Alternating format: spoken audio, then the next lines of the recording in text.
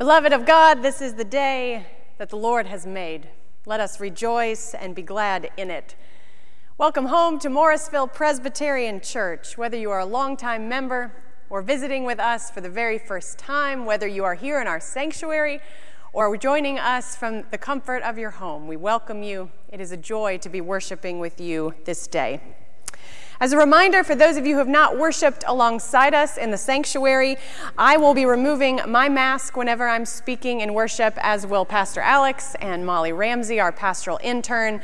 But you will notice we put them on as soon as we are done. And so for all those gathered in the sanctuary, we encourage and invite you to keep your mask on the whole time you're here, covering both your mouth and your nose. It's chilly in here today. And it's chilly in here for two reasons. One, because the boiler hasn't been fired up yet. And it's also chilly because in an effort to maintain airflow in this space, to ensure safety of everyone, we are keeping the windows open. And so if you are joining us in future weeks, or if you're joining us today, feel free to keep your coats on. And we would encourage you to bring a coat in the weeks to come. It is our hope to continue to worship in person, but to do so as safely as possible.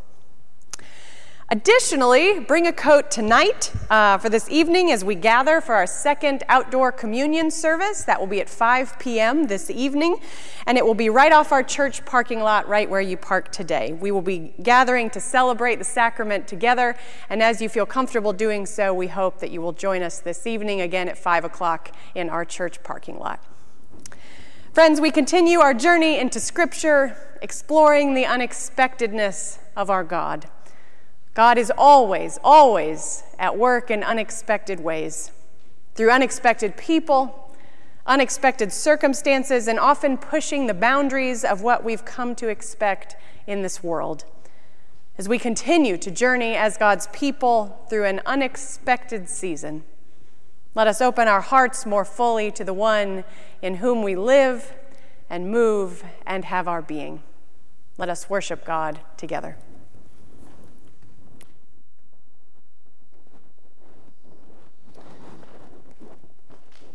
Friends, please turn to your bulletin and join me in our collective call to worship. Who is this who enters the doors of our temple, who overturns the tables, strews silver and gold on the floor, frees the sacrificial doves from gilded cages? Listen, as they rise, the beating of their wings is a song of loud Hosanna. It is Jesus of Galilee, the Son of God, who comes to cleanse the great temple, to restore its subverted chambers to a house of hallowed prayer. Then let us open the doors of our hearts even wider, so he can cast out the thieves who would take what is sacred and tender and turn it hard as gold in a fist. May the temple within us be a refuge where doves of peace roost in the rafters. May it be a garden that bears the fruits of a generous spirit. O Lord, take what is corrupt and withered, and let it break forth in beauty. For thine is the kingdom and the power and the glory forever. Let us worship God together.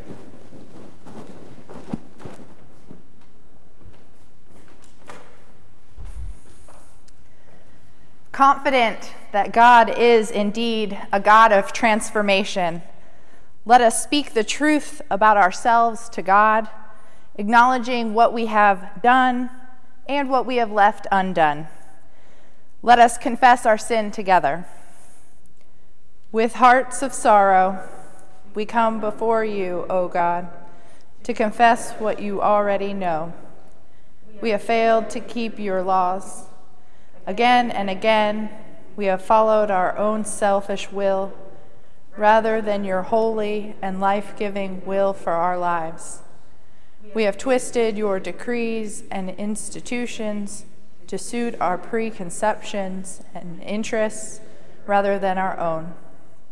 Forgive us, O God, and cleanse us from hidden faults, that the words of our mouths and the meditations of all our hearts may be acceptable to you, our rock and our Redeemer.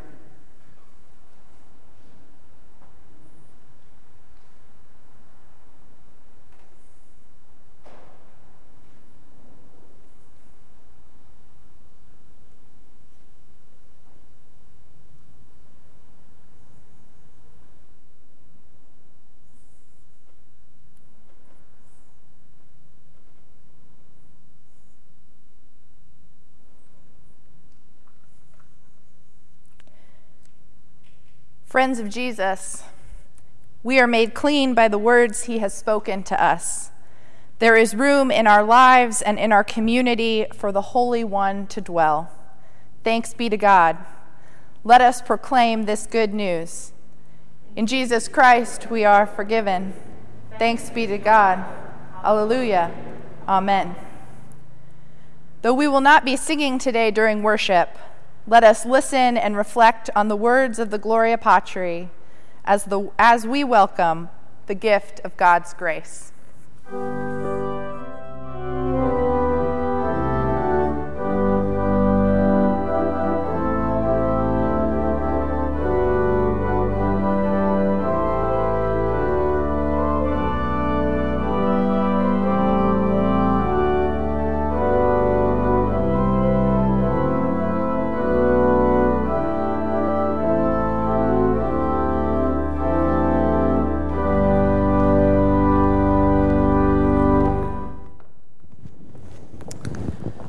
Good morning, young friends. Good morning, young at heart friends. It's a delight to be with you.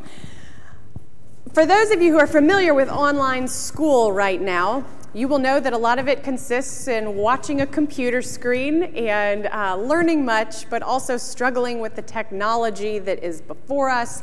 Those of you who've been in online meetings, I imagine you have some idea, but imagine doing that for hours a day. It is quite the experience. And I want to share with you about one of our friends who was in her online class this week. And I've seen resonances of this in my own house, but she was very aware that her teacher was having a frustrating time on the computer.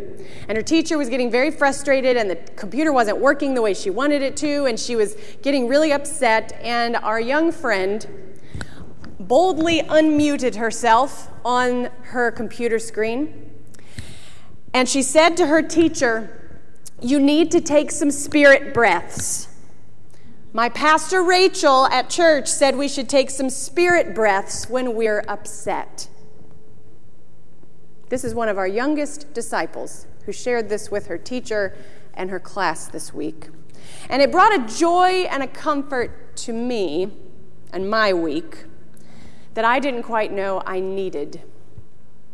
And it brought me comfort and joy because I don't know about you, those of you who are young and who are young at heart, but I continue to need some spirit breaths pretty regularly in these hard days. I continue to need them at home and at work. I continue to need it navigating technology or navigating all the rules and regulations of this strange pandemic life. And it's really easy to get frustrated these days, especially over simple things that aren't going our way. And my young friend reminded me, and I hope she will remind you, of what a gift it is to know that no matter what, God's Spirit is near. And no matter what, we have the opportunity to breathe in God's Spirit anytime. So remember to do this for yourself this week. But like my young friend, don't hesitate carefully to remind those around you as well that God is near, God is present, and we could all take a moment to breathe in God's Spirit from time to time these days. So let us do that in our prayer together. We will breathe Spirit in, self out. Let us pray. Spirit in, self out. Spirit in, self out.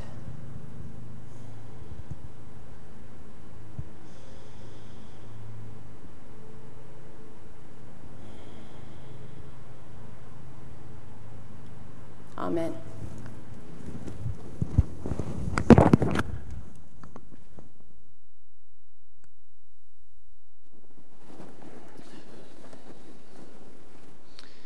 Friends, as we turn now to a time for the hearing of Scripture, let us continue in prayer. Let us pray. Spirit of the living God, fall afresh on us. Spirit of the living God, fall afresh on us. Melt us, mold us, fill us, use us. Spirit of the living God, fall afresh on us. Amen. Our scripture passage for this morning comes from the Gospel of John, chapter 2, verses 13 through 22. Listen for the word of the Lord. The Passover of the Jews was near, and Jesus went up to Jerusalem. In the temple, he found people selling cattle, sheep, and doves, and the money changers seated at their tables. Making a whip of cords, he drove all of them out of the temple, both the sheep and the cattle. He also poured out the coins of the money changers and overturned their tables. He told those who were selling the doves, "Take these things out of here. Stop making my Father's house a marketplace." His disciples remembered that it was written, "Zeal for your house will consume me." The Jews then said to him, "What sign can you show us for doing this?" And Jesus answered them, "Destroy this temple, and in 3 days I will raise it up." The Jews then said, "This temple has been under construction for 46 years, and you will raise it up in 3 days?" But he was speaking of the temple of his body. After he was raised from the dead, his disciples remembered that he had said this, and they believed the scripture and the word that Jesus had spoken. This is the word of the Lord. Thanks be to God.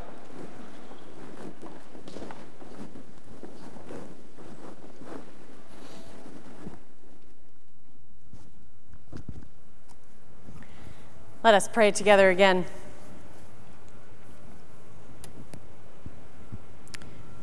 Loving God, may the words of my mouth and the meditations of all of our hearts be acceptable in your sight. O God, our rock and our Redeemer. Amen.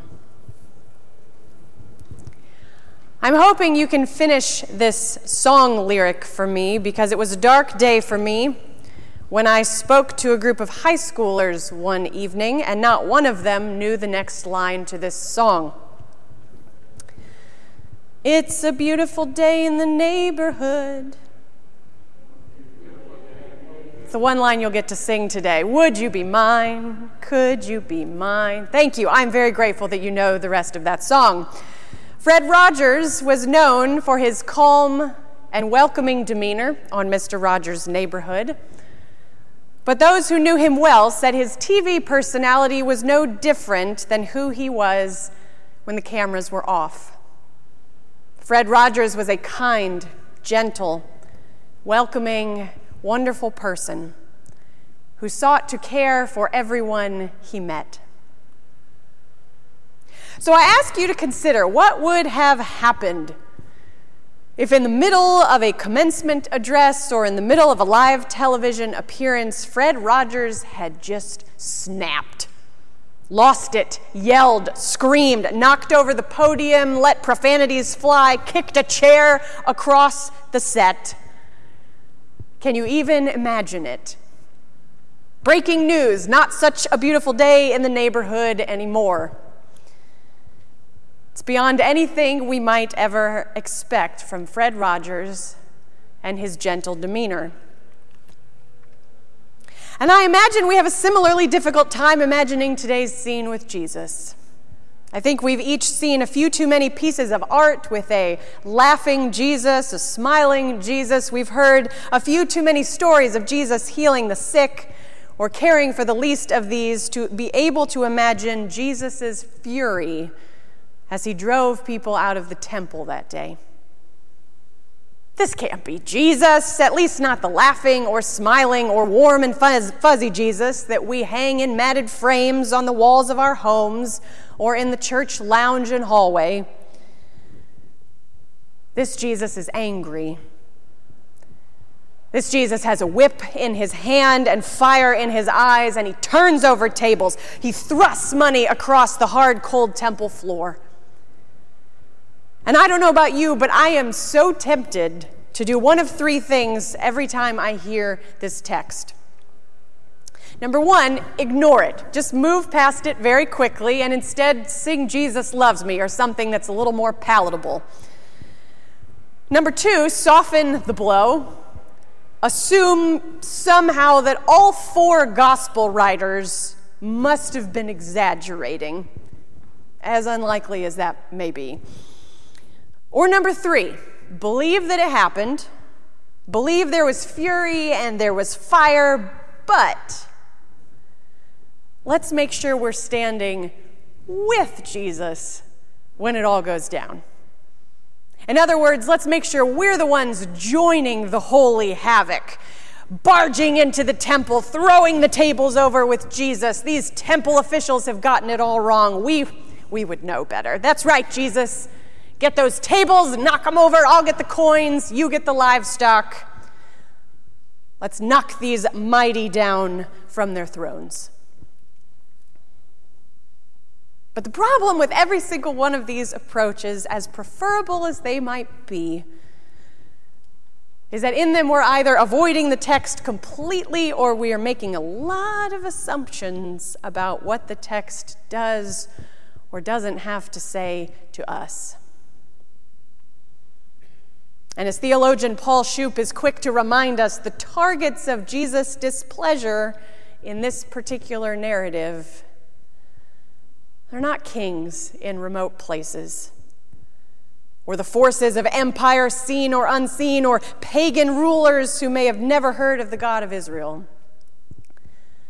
No, driven before Jesus are the money changers, whose tables were tolerated, even encouraged, by the temple authorities who should have known better. Now let's talk briefly about the temple authorities, because the temple authorities were those who loved the Lord, sought to serve on every board and committee of the temple, signed up for worship in the midst of a pandemic. They had made a career of studying the Word of God. They were committed to building up institutions to proclaim and embody the Word. And yet somehow they had also managed to accommodate the money changers. And they weren't doing anything wrong as far as they could tell. After all, Passover was coming.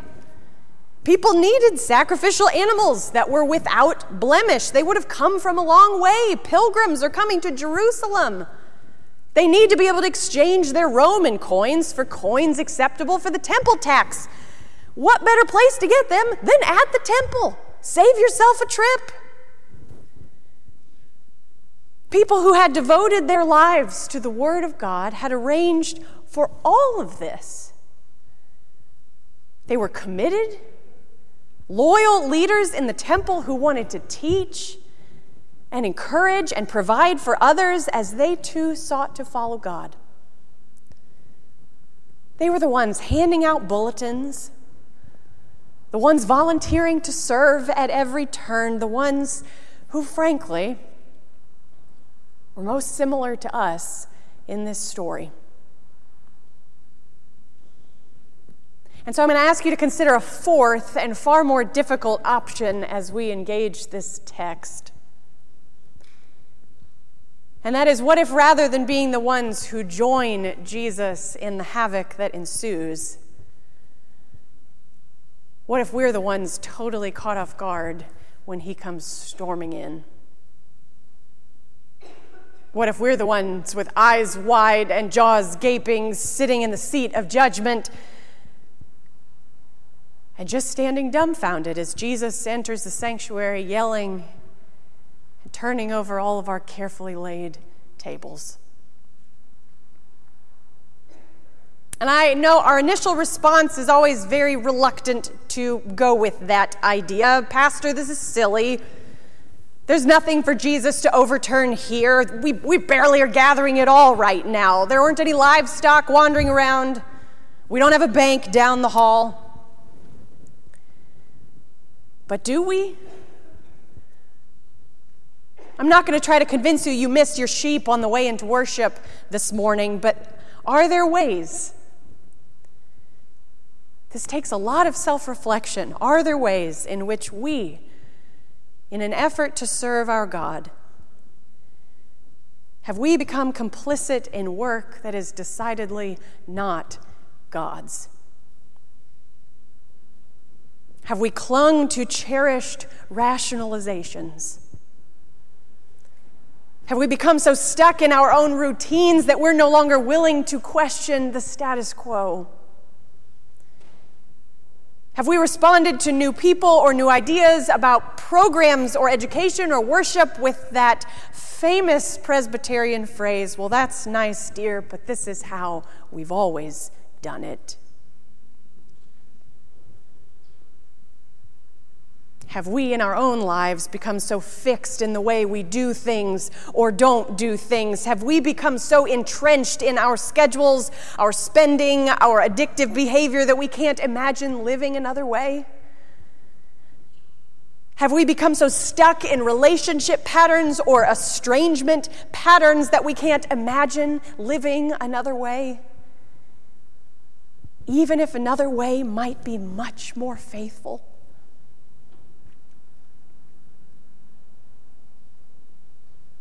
It's hard to know what Jesus would overturn first in our lives when we've become so accustomed to the way things are. And I realize it's very hard to imagine Jesus walking in here at all, much less announcing himself by overturning everything we've ever known. But in some ways, friends, the overturning has already happened. It's happening. None of us saw it coming like this, but this pandemic has upended every table the church has ever set. And I know it's done the same in your life as well. Any plans or schedules or ideas or traditions we had planned for this year have been utterly washed away. We've been left with the ruins of what might have been and what once was. We've had to radically change the way we do things. We've had to navigate new ways to be together when we can't be together. We've had to cancel programs, move worship here and online. We've had to imagine new ways to connect with one another in this time apart. This pandemic season, a season we didn't want or expect and are ready to be done with. It's actually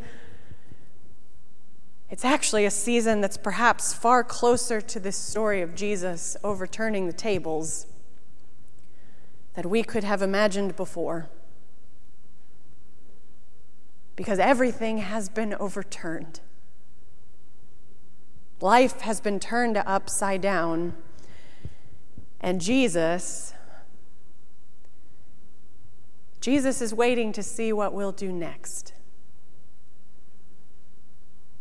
Because as soon as Jesus leaves the temple that day, or as soon as we're past this pandemic life, we could set all of our tables, all of our livestock and money changers, and all of our schedules and ways of doing things right back up the way that they were. Pretending as if the upheaval and the chaos and the overturning didn't happen at all. We could do that.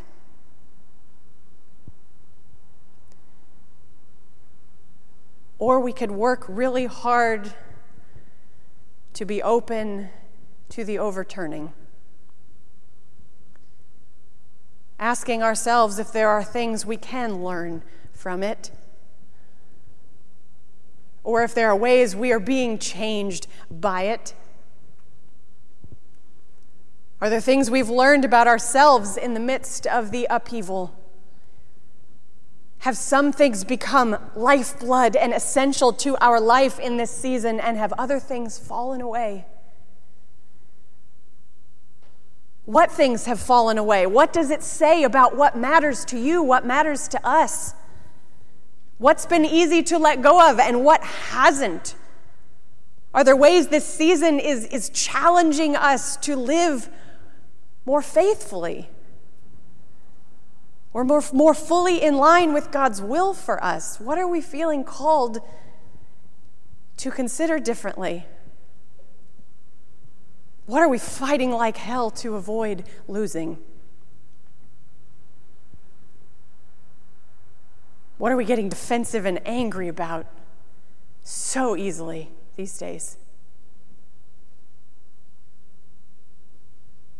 What are we feeling called to pray for?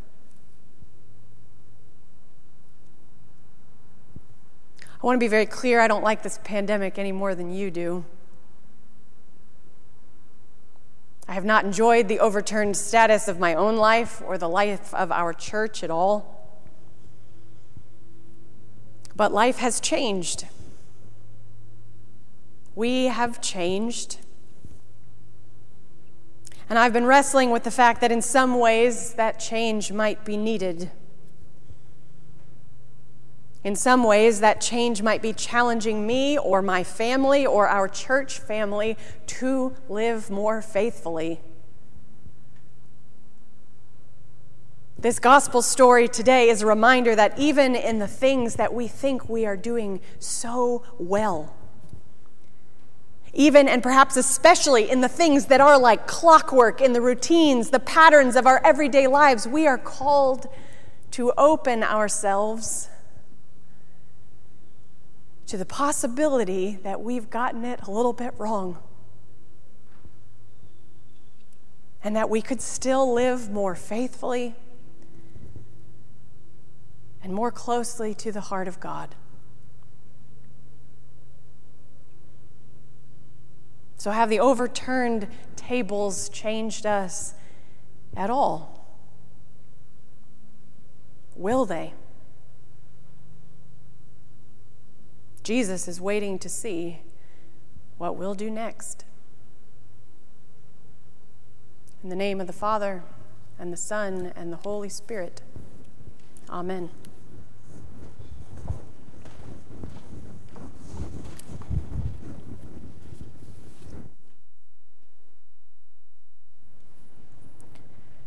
Having heard the word proclaimed, please turn to your bulletin and join me as we affirm our faith through the words of a brief statement of faith, a confession of the Presbyterian Church USA. Together, let us state what we believe.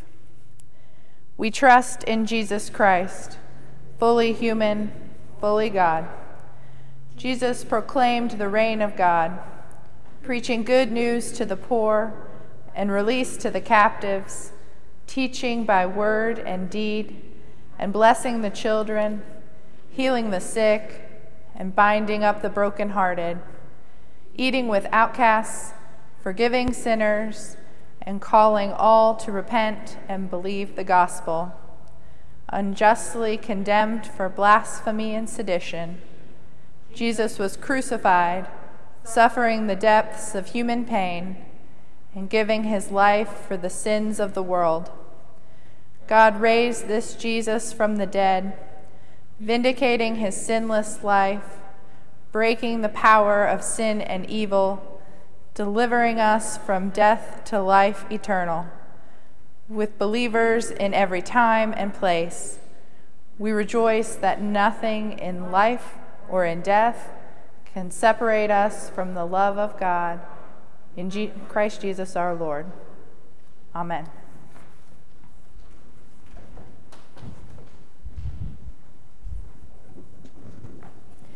My friends, for the next few minutes, we are going to sit in God's presence and take some time to reflect on the words of the hymn printed in your bulletin as a response to the word read and proclaimed this day.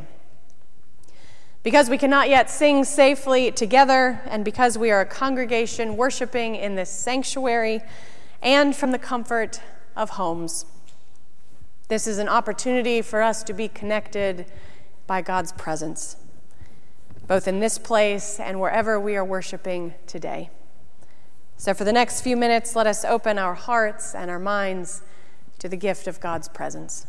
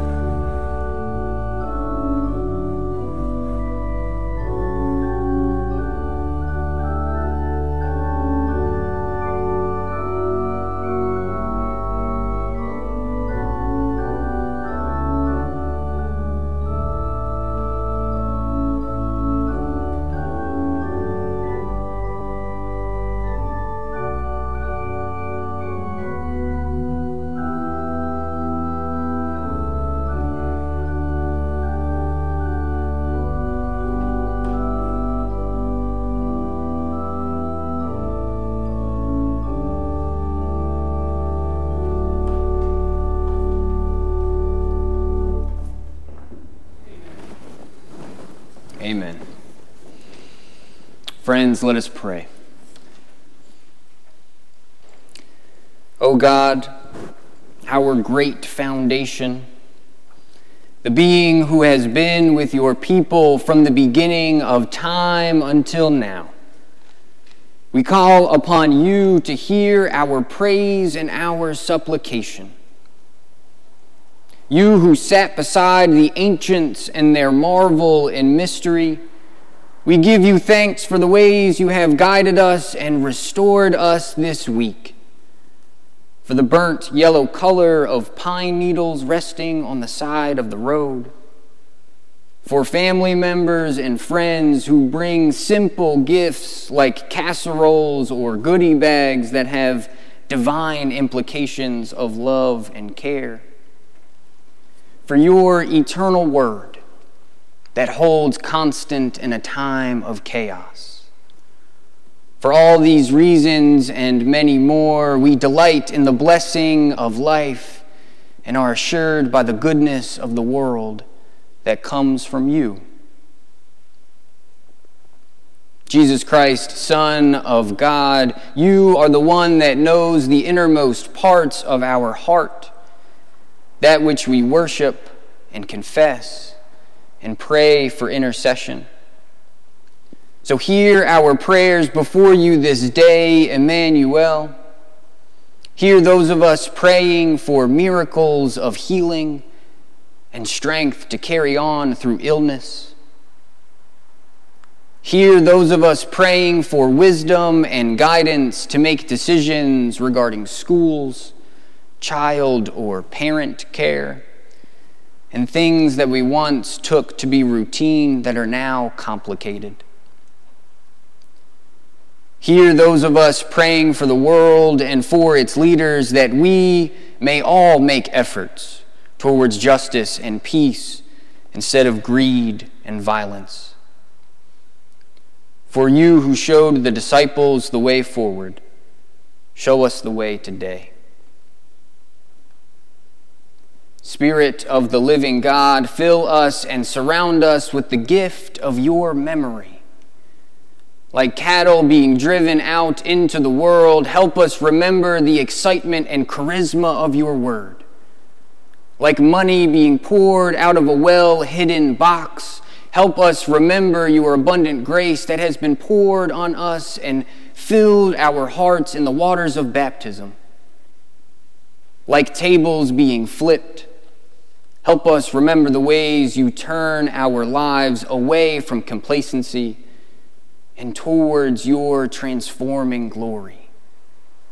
Ever present, ever gracious, ever loving God. We pray all these things in the name of your Son, our Lord Jesus Christ, who taught us how to pray, saying, Our Father, who art in heaven, hallowed be thy name. Thy kingdom come, thy will be done, on earth as it is in heaven. Give us this day our daily bread, and forgive us our debts, as we forgive our debtors. And lead us not into temptation, but deliver us from evil. For thine is the kingdom, and the power, and the glory forever. Amen.